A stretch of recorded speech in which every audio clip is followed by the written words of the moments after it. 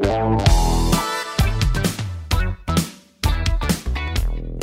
Brief Podcast.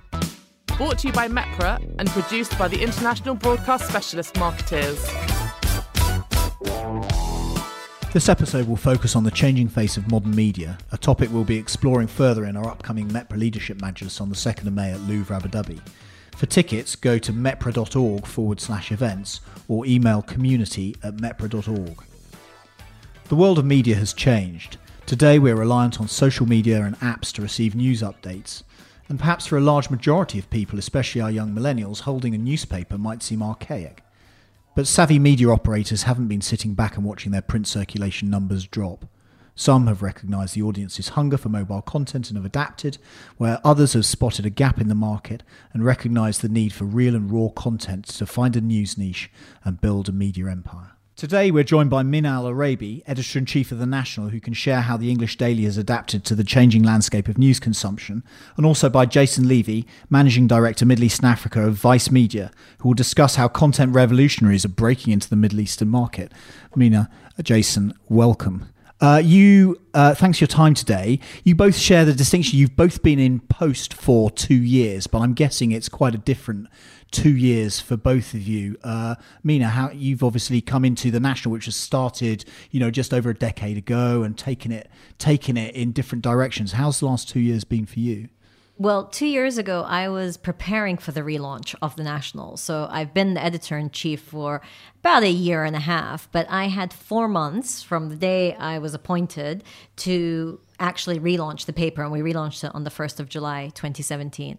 And that was really interesting because I moved to Abu Dhabi. I hadn't been in Abu Dhabi, living in Abu Dhabi before. I used to visit many times. I also didn't know anybody who worked at The National. So it wasn't like I had my little insider source who could tell me this is what works, this is what doesn't. But in a way, that was great because it was really, for me, a blank sheet of paper. And I was given the remit by IMI, which is the company that bought The National, took over The National, to relaunch it and to make it fit for our modern era. And so what I always say is we wanted to turn The National into a 21st century newspaper. And being a 21st century newspaper, being that we still very much love our print, but how do you stay relevant to your reader or viewer? Now we do much more with multimedia, or your listener with our own podcasts, whenever they pick up The National. And so that was quite something to do in only 4 months. I had a great team. I hired a couple of people who came with me for the transformation, but very quickly met the people from within The National who were going to come on this journey with us. And so it was getting to know the team was the number one duty. And that was actually quite difficult because you have to interview everybody, get to know them, know who's going to stay, and start building with them. And within 4 months, we relaunched it. You describe it with great certainty, but I'm guessing it probably you perhaps were less certain about how it was going to turn out at the time. I was less certain in terms of how the team would come together. Yeah. I was certain it had to be successful because my boss made it very clear it had to be successful. So it was no choice. And we're semi-successful. I think we have so much more to do. But it was successful in the sense that we relaunched and we were able to deliver a newspaper that is relevant and that also reflects not only the UAE but regional development. So the idea was to take it from being very local to much more regional, and also has quite an international feel for it also. So those were clear. But you're absolutely right. When you're doing it on a fast track in terms of time, timetables, we as journalists work towards deadlines all the time. But to have a deadline like that where you have to turn around a newspaper, and also, think of all the logistics. So we never once stopped printing The National. We also kept the website live the entire time, and we migrated, overnight, had a brand new website. We had lots of glitches. Some people know about some of the glitches. Others we were able to hide and plaster over. And that was very stressful. And so really it took a year. And so, you say in situ for 2 years. It honestly feels like only a year, because the first year I didn't leave the office before midnight. Most of my team were the same. We hardly had weekends. And it was just because we were trying to keep everything rolling and making sure it's all coming together. And so it's only been a year where I could say, okay, I'm just lifting my head above the water to see, my neighbors who are only, one floor beneath me in terms of we're all in the 2454 building, but literally couldn't even get out and get to know the landscape. And if you had to pick one one thing that you when you look back now, you go, you know what, I wish I'd known that then, because actually this has been the biggest lesson I've learned? What would it be? Wow, there are so many lessons. But I think the one lesson I wish I had known was how much it would require in terms of finding the right people, getting us the stories that are the exclusives. We knew it mattered, but it was really difficult to understand how we were going to get the exclusives from within the UAE in a time where actually we have a lot of PR-driven stories. And so to weed through that and have a very clear line of what is our enterprise journalism going to look like coming from the UAE, I think it's much clearer, again, regionally, internationally, but working on enterprise journalism from the UAE, what it would take and what are the success stories. I wish I had known more about that because I hadn't spent time here. So I didn't know the media landscape as I do now. Yeah. We might come back to PR-driven stories a bit later, but perhaps I could bring Jason in at this point. So Jason, Vice obviously has, when people hear Vice and media, they're expecting kind of sensational, kind of underground, news, riots. Tell me, is that what we can expect from you?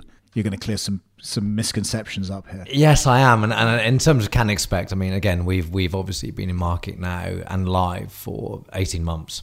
So we're very much a reality. So, it is an important misconception to clear up and one we inevitably faced around launch. So there are two distinct entities globally. There's Vice News and Vice, and many people are confused the two, somewhat understandably. So Vice News, incredibly hard-hitting reporting, multiple award-winning, things like the Charlottesville documentary, for example, last year. Vice really started in Canada, in Montreal, documenting youth culture, and that remains front and center of our mission now. So setting up in Arabia was very much recognizing the demographics of the region, recognizing there were stories not being told by what we would frame as traditional media. And it's very much about giving that youth a voice. And that's been reflected in everything from the content we've tackled to date right through to the composition of the teams. And I think you asked a question regarding learns, and it really prompted something. I had a conversation recently with Vice's innovation officer, and I loved the way he framed how we approach recruitment, for example. He said, we're talent agencies. We are a talent business. And I think that's equally applicable to the national. It's equally applicable to agency land. It's so easy to forget that whether we rise or fall on human capital. And so it's so important to bring the right talent on board. And I say half tongue-in-cheek that we here constitute a dysfunctional family. We're waifs and strays from various backgrounds, from agency land, from traditional journalism backgrounds, from experiential backgrounds. And I think the common thread bringing us together is the belief that there's a great opportunity for authentic storytelling, whatever form that takes, whether it's podcasts, whether it's digital, whether it's through experiential activation. And so how does the commercial model work for Vice Media then? I changed my mind mid-question. One, I'm more than happy to answer that. And two, it's a great question because it's indicative of the transformational times we're living in. So just in the same way that newspapers have had to diversify away from traditional print advertising, same way Vice is constantly looking and examining its own business model. So back in the day globally, you would have had, I guess, what you ironically would now refer to as traditional digital advertising, banner ads, etc. The reality is that is flat at best. As we all know, Google and Facebook are eating the world when it comes to digital advertising revenues. So 80%. You can't compete with 80% going to Google and Facebook and digital advertising. That's right. So I think we recognise that remains an important revenue stream for us. But in terms of growth, we're exploring other areas, most obviously branded content. And that's where we have, both globally and in market here, I guess what I would frame as our secret weapon, which is Virtue, our creative agency. So Virtue has a symbiotic relationship with Vice. And I think the key thing is it allows us to leverage Vice's capabilities as storytellers, production expertise, content expertise, to tell great brand stories. And again, authenticity underpinning it. And why I think that's in keeping with the zeitgeist is because I think there's a recognition that traditional advertising doesn't work anymore. If you look at the sheer volume of information that people are expected to consume daily, then shouting at them whether that's in the form of a billboard, whether that's in the form of a traditional digital ad, is increasingly ineffective. So brands really recognize now, or certainly forward-thinking brands recognize they need to engage, they need to create content of value. And that's where the likes of us come in terms of helping them tell that story. And I think the beautiful thing about us being that hybrid model is we can constantly choose who we work with. So I've been in conversations to date where, for example, there's been an automotive opportunity, but it's increasingly clear as the conversation evolves that actually that potential advertiser wants the car front and center in a very overt way. Guys, go see a traditional creative agency. They'll do that for you. That's not us. Not from a we're too cool perspective, but because we generally don't believe it's impactful. And to tie it back into PR, it's no different to the way that a traditional press release is increasingly ineffective. And PR firms have to look at how best to tell stories on behalf of their clients. So it's much more like, I guess, the content marketing or a customer publishing agency to look back in the... To a certain degree. I mean, Virtue, to be frank, goes far deeper. So as far as brand strategy. So you've got that ability to have a full service offering. Let me give you just one quick example, which hopefully doesn't constitute a plug. We have built an entire content platform for Unilever. And it's a great example where the client was brave and said, we recognize that if we're going to have an authentic relationship with our consumers, we need to recognize that traditional notions of what constitutes Arab female beauty culture aren't valid. If you Google, for example, Arab female beauty on the net, you get the classic Kardashian stereotypical images. There's no real conversation and depth around that subject from a brand perspective. And they said, we actually want to be engaged in a conversation with our consumers in an authentic manner. So we've built an entire content platform for them called Mirror, quite literally Mirror. 80% of the content on there is completely unbranded, and we have complete ownership of. It's not Unilever dictating what we should be doing. And even when we carry that branded content, again, it's done in a manner that's engaging and focused, quite frankly, on real women. And what's the response been? I'm biased, but in terms of audience and engagement, he's a former PR man. It's going to be a great response. It's always going to be great. Yeah, I think it's. I mean, let's take something like Instagram, for example. Mirror's followers are already up around the same level as Vice Arabia's. Dwell times in terms of the content we're producing are huge. And again, to be, let me give one example of a subject matter we're tackling is taboo around periods. In the Arab world. A woman will go to a store and be given sanitary pads in a bag as if it's a walk of shame. And that's something that's been tackled by our writers head on, saying this is crazy. And I think it's important. Not everywhere in the Arab world, I must say. No, but it's certainly... As an Arab woman. But yeah, it is. But it's everywhere in the world. I mean, the issue of sanitary pads and how they're sold and so forth and positioned, I think, in many parts of the world. But it's a valid point. And it's also tackled. It's even if it's valid in the rest of the world, it's also something that's been debated at great length. Whereas here, traditionally, and certainly by a brand, I mean, let's remember, it's Unilever funding this content, hasn't been prepared to get involved in that conversation. And I think it's important to point out that in terms of the team we have working on that, they're all female Arabs under 25. So again, in keeping with that aim for authenticity, and the engagement seems to be good. I mean, perhaps we can come to you, because we were speaking earlier a little bit about the societal shift that we're seeing and how you have in the development of the National over the last couple of years looked to adapt both content and obviously channel distribution to kind of reflect how society is changing and how you're engaging those communities. So rather as Vice Media is kind of doing these commercial partnerships and engaging that way, you're taking a slightly different approach to that, right? Well, at the end of the day, we need to go to where our reader or our viewer is. And that's one of the impacts of the digital transformation that we're seeing in the media world.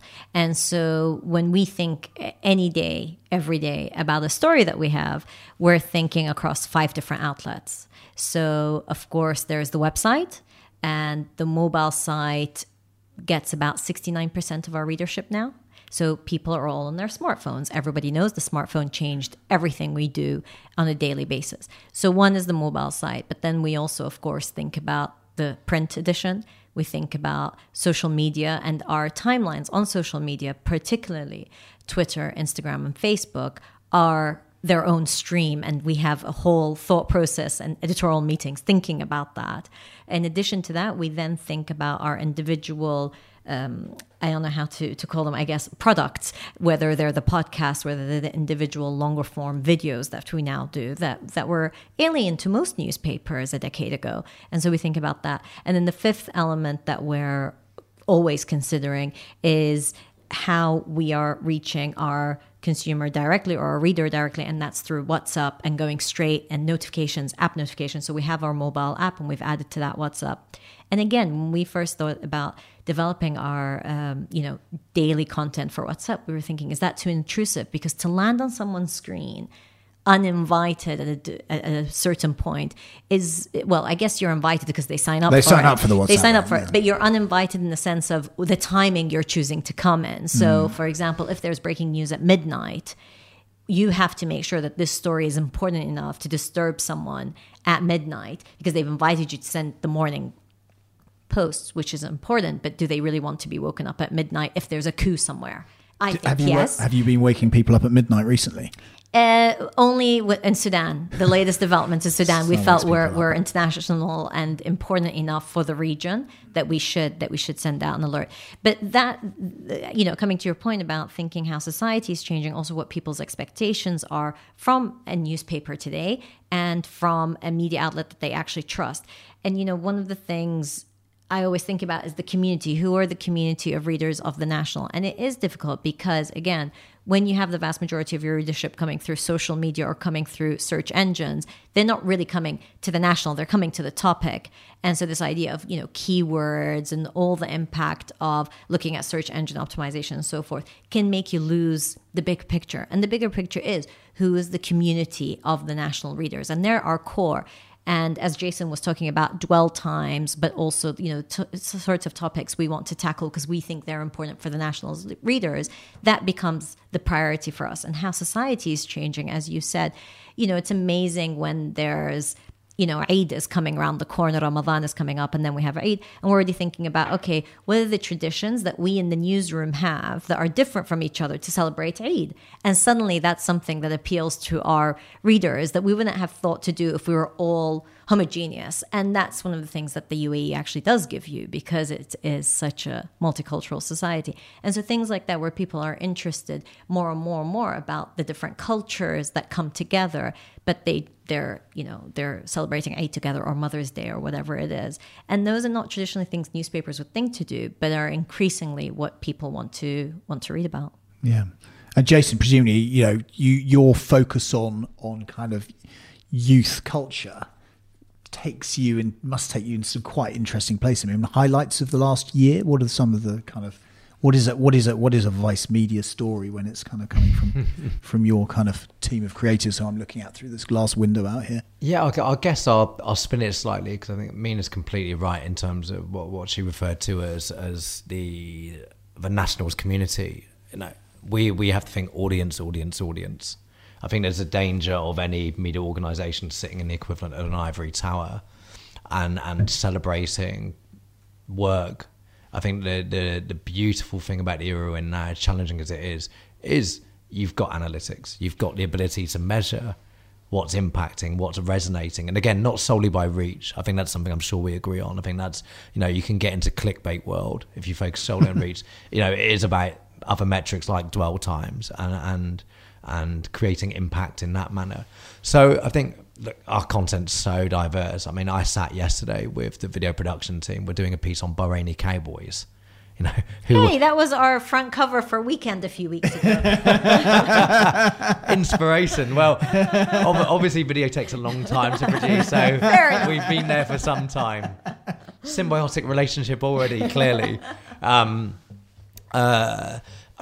will. This isn't in the last year, but I will refer to Bil Arabi, our launch film. So, on one level, I could sit here and wax lyrical about, yes, we won a Grand Prix at Dubai Links Festival Creativity in film for that. Do you know that what resonated with me so much and had such a profound impact to this day, to the extent that I've asked for the quote to be placed on the wall in the office, is one of the young Palestinian guys who featured in the film sent a message to one of our producers in the wake of the film being released.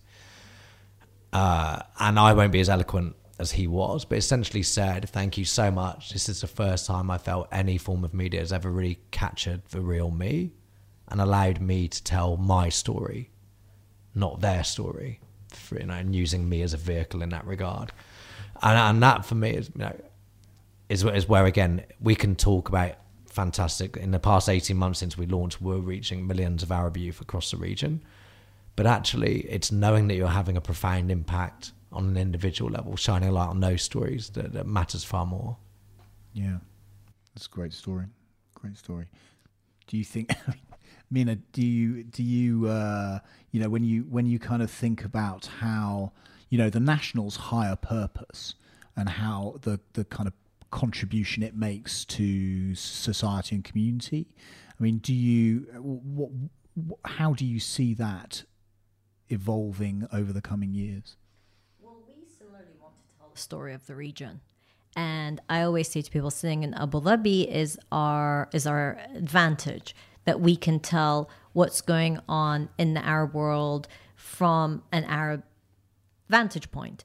And that is important equally if we're telling a political story, a business story, or a societal story, culture. I mean, culture is one of our biggest focus points in terms of not culture, just high culture, which is amazing because we have Louvre, Abu Dhabi, and similar institutions, which is great and internationally resonates, but also culture in terms of cultural developments. We wrote a story for Women's Day. Every March, different media companies, or even February, start planning what do we do for Women's Day. Our main story was about the importance of getting tested for cervical cancer and the taboos around that, and how do you approach it, how do you talk about it. We had the story of 2 women that went through it and so forth, and that was our way of reporting on Women's Day, in addition to all the events that happen around the world. But that was our main story. And so changing perceptions, but also telling the stories of these women who had been diagnosed with cervical cancer. So stories like that are important for us. But on the flip side, I think also one of the incredible things we've been able to do through the National is, because we have a strong multimedia element, is the ability to do videos and then build a story around it. We had 2 of our journalists recently in Syria, in Baghouz, one of the last strongholds of ISIS. They spent 10 days there, and they brought stories not only, of course, of the foreign fighters, which is what everybody is interested in, but also what it's like for people living in the area and the camps that have come up, and what it means for the host communities and the communities that are having to suddenly welcome ISIS families in camps right next door. And so to be able to do that sort of coverage from the region, but also through journalists who have worked in the region for so long, and not just swooping in for 2-3 days and then leaving and going and working on something completely different. So that's something I'm quite proud of. In terms of society, it was incredible. We had a story that was about a school that provided assistance for children with special needs, and it was going to shut down. And so we did the story saying that these are the final students that are actually going to be in the school. It's shutting down. It doesn't have the resources to continue. And through that story, somebody actually came through and helped pay for it, and the school continued to be open.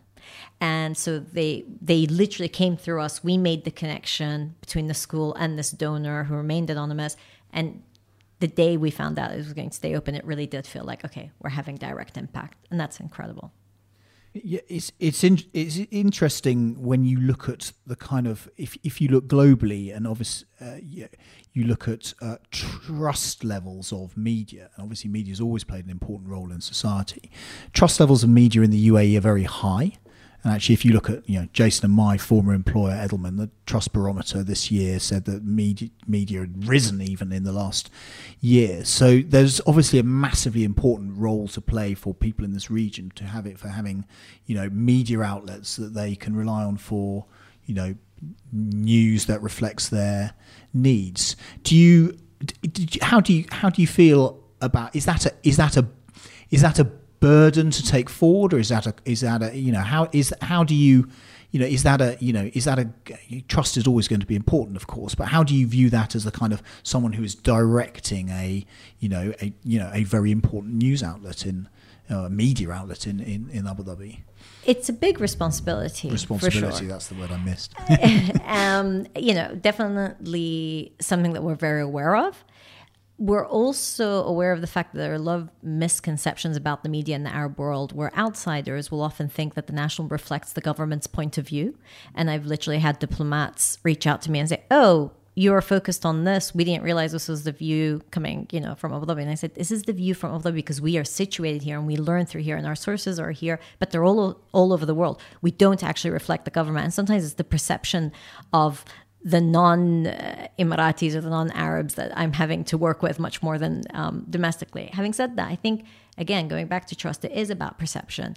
And the establishment, whatever that represents, is viewed differently, I believe, in the UAE than in other parts of the world. And so there is a trust here. There's a trust, and that trust is linked to competence.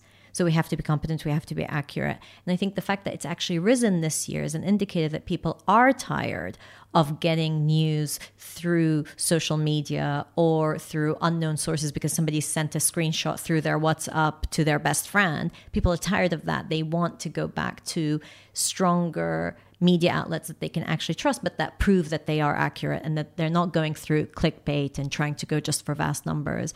And they're also not just pushing a particular line. I mean, Jason, how do you view that from the kind of Vice Media point of view? I mean, I think we're completely aligned, to be honest. I think there's one of the challenges we faced when we first set up in market was this belief that Vice is a sensationalist brand, based on some of the content in other markets. And I think the reality is that it's not about being sensationalist for the sake of it. It's about telling those true, human, authentic stories. Now, to Mina's point, a 20-year-old in New Jersey, a 21-year-old in Manchester, England, is going to have very different interests to their equivalents in Abu Dhabi or in Riyadh. So if we'd taken the lazy, borderline imperialist approach of saying, okay, we're just going to replicate what we did in the States and what we've done in the UK, I think that would be negligent. I think you've completely got to root yourself in your audience in this region, and develop those stories accordingly. And I think the great thing is that there is so much going on at a grassroots organic level that isn't being told regionally, but even more so, doesn't get a chance to shine on the global stage. So the fact, for example, that our content is frequently picked up by our counterparts in France, in Germany, in the States, I think it's hugely important. We did a documentary here on off-roading in Abu Dhabi, and I'm exaggerating to make the point, but I think if that had been in the hands of a traditional international news organisation, it could very easily have been done through the prism of, hey, look at these crazy Arab dudes just racing up and down sand dunes. Whereas the Vice approach is, who are these guys? What does it mean to them? Why are they doing this? And so my favourite footage in that film isn't anything to do with any action. It's literally when the guys are sitting around a campfire, and again, one very eloquently says, I love being out here because I'm a city boy, but this makes me feel closer to God. Essentially we're from the desert and I feel like a deep connection. And that's got 3 million views now on our global site because we shot in Arabic. So Vice Arabia is Arabic only, but we also did a dual language version, did it in English. And so for me, there are potentially 3 million people around the globe who are being forced to challenge their own preconceptions and, of course, misperceptions about the region and the people in it. And I think that's a really, really powerful vehicle in our own small way. Hopefully, we're therefore a positive change agent. Yeah, that's great. Just a last couple of questions I'd be interested in your take on. Obviously, both of you are journalists and have, and Jason, you've obviously been on the other side of the fence as well, on the PR side of the fence. If you're looking at, skills that you are hiring for now that you didn't hire for a decade ago, how has the world changed in your view now? The core skills stay the same. So somebody who has a nose for a good news story is going to have a nose for a good news story. But that's key, and also the ability to be true to the story. So, one of my pet peeves is if somebody transcribes an interview and gets the quote wrong, or if somebody's doing a subtitle and the person who's speaking doesn't speak in the most perfect English and they decide that they're going to subtitle it in perfect English. It drives me crazy. So that doesn't change. But having said that, you're right that in the last 10 years, what's expected of a journalist is to be able to visualize things that for a newspaper you wouldn't have had to think that way. So today I'm looking for journalists that can think, okay, this is a great story. How am I going to think about, do I need photos for this? What's the video element for this? Could I possibly turn this into a podcast? So thinking through different dimensions of how you tell the story. And the other element is being able to let the voice of the person you're interviewing really come through. I think previously there was this idea of, especially in print journalism, rightly or wrongly, that they're telling the story, kind of what Jason was saying previously, that you're swooping in, you're taking the subject to tell the story you want to tell, almost have the headline before you go out to get the story, which is so wrong. And so absolutely getting much more curious journalists to come out here and say, I don't know what the story is going to be. I think this is a really interesting development or trend. I'm going to go and then I'll let you know what the story is, rather than deciding in advance what the story should be. Yeah, fantastic. 100% agree. So I'll deliberately be a bit provocative, because I think Mina's captured my sentiments incredibly well. And given we are Middle East PR Association podcast, I'll turn it on agencies instead and say agencies that don't evolve, and then many that still haven't, will die. That's the reality, because they aren't embracing these new forms of distribution. They aren't embracing these tools. And too few have genuine storytellers. I think the idea, the traditional notion of the press release factory, I mean, it wasn't great at the time, and it deserved to die, quite frankly. So I think agencies really need to look at their own model to see what's going to be effective in this era, and to see the best way to tell stories on behalf of their clients. Because I think that's few and far between now. I know we have the very quiet ladies from Marketeers in the room with us, and they'll be the first to support that, because again, where they've been able to carve a niche is through exactly doing that. Is technology is a tool, and I think there's a danger of shuffling the deck chairs on the Titanic with certain agencies in terms of dabbling and paying lip service to the notion of telling stories differently. And I think one of the things, Jason, you're spot on, because one of the things that really shocked me, and lessons learned, I'd probably say my second lesson, I was shocked by the role PR agencies actually play here in terms of dealing with journalists and the way they treat journalists, the way they speak to journalists, but also they're not helping entities tell their stories. Like Jason said, they're not allowing them to tell their stories. They're actually saying, no, don't say anything, and I'm going to drip what I possibly can in order to maintain the contract. It is that transactional. And the reality is that a strong PR company is the one that's going to be able to tell the story of the entity and teach them how to tell their best stories, because they're still going to need the support. They're going to need the management with relationship with journalists and so forth. But you're absolutely spot on. I think that's the one change that we really do need in this industry. I think you've both obviously been looking over the desk at my last question, which is how can PR professionals and journalists work better than ever in today's world? So well done. It's I'll add to it, and it's actually provoked by a conversation with somebody from a creative agency, which is, and I'm talking now to individuals who genuinely want to improve as professionals, break out of your bubble, so go and sit with different kinds of storytellers. And by that I don't mean million media, artists are storytellers, and embrace technology. I think that's critical as well. Really understand how technology can enable you to tell a story better. It's such a powerful tool, and this is what I mean about us living in a time of opportunity. The ability to tell stories to a vast audience has never been bigger. So you've got two options. You either circle the wagons and say, oh, this is all a bit scary, we're just going to keep on doing what we've always been doing. Or you say, no, actually, we're going to be brave. We're going to step out of our comfort zone. I'm going to get immersed in technology. I'm going to get immersed in the different forms of storytelling. And in that case, I think you're then talking about opportunity and a bright new era. The onus is on the individual to decide which camp they want to sit in.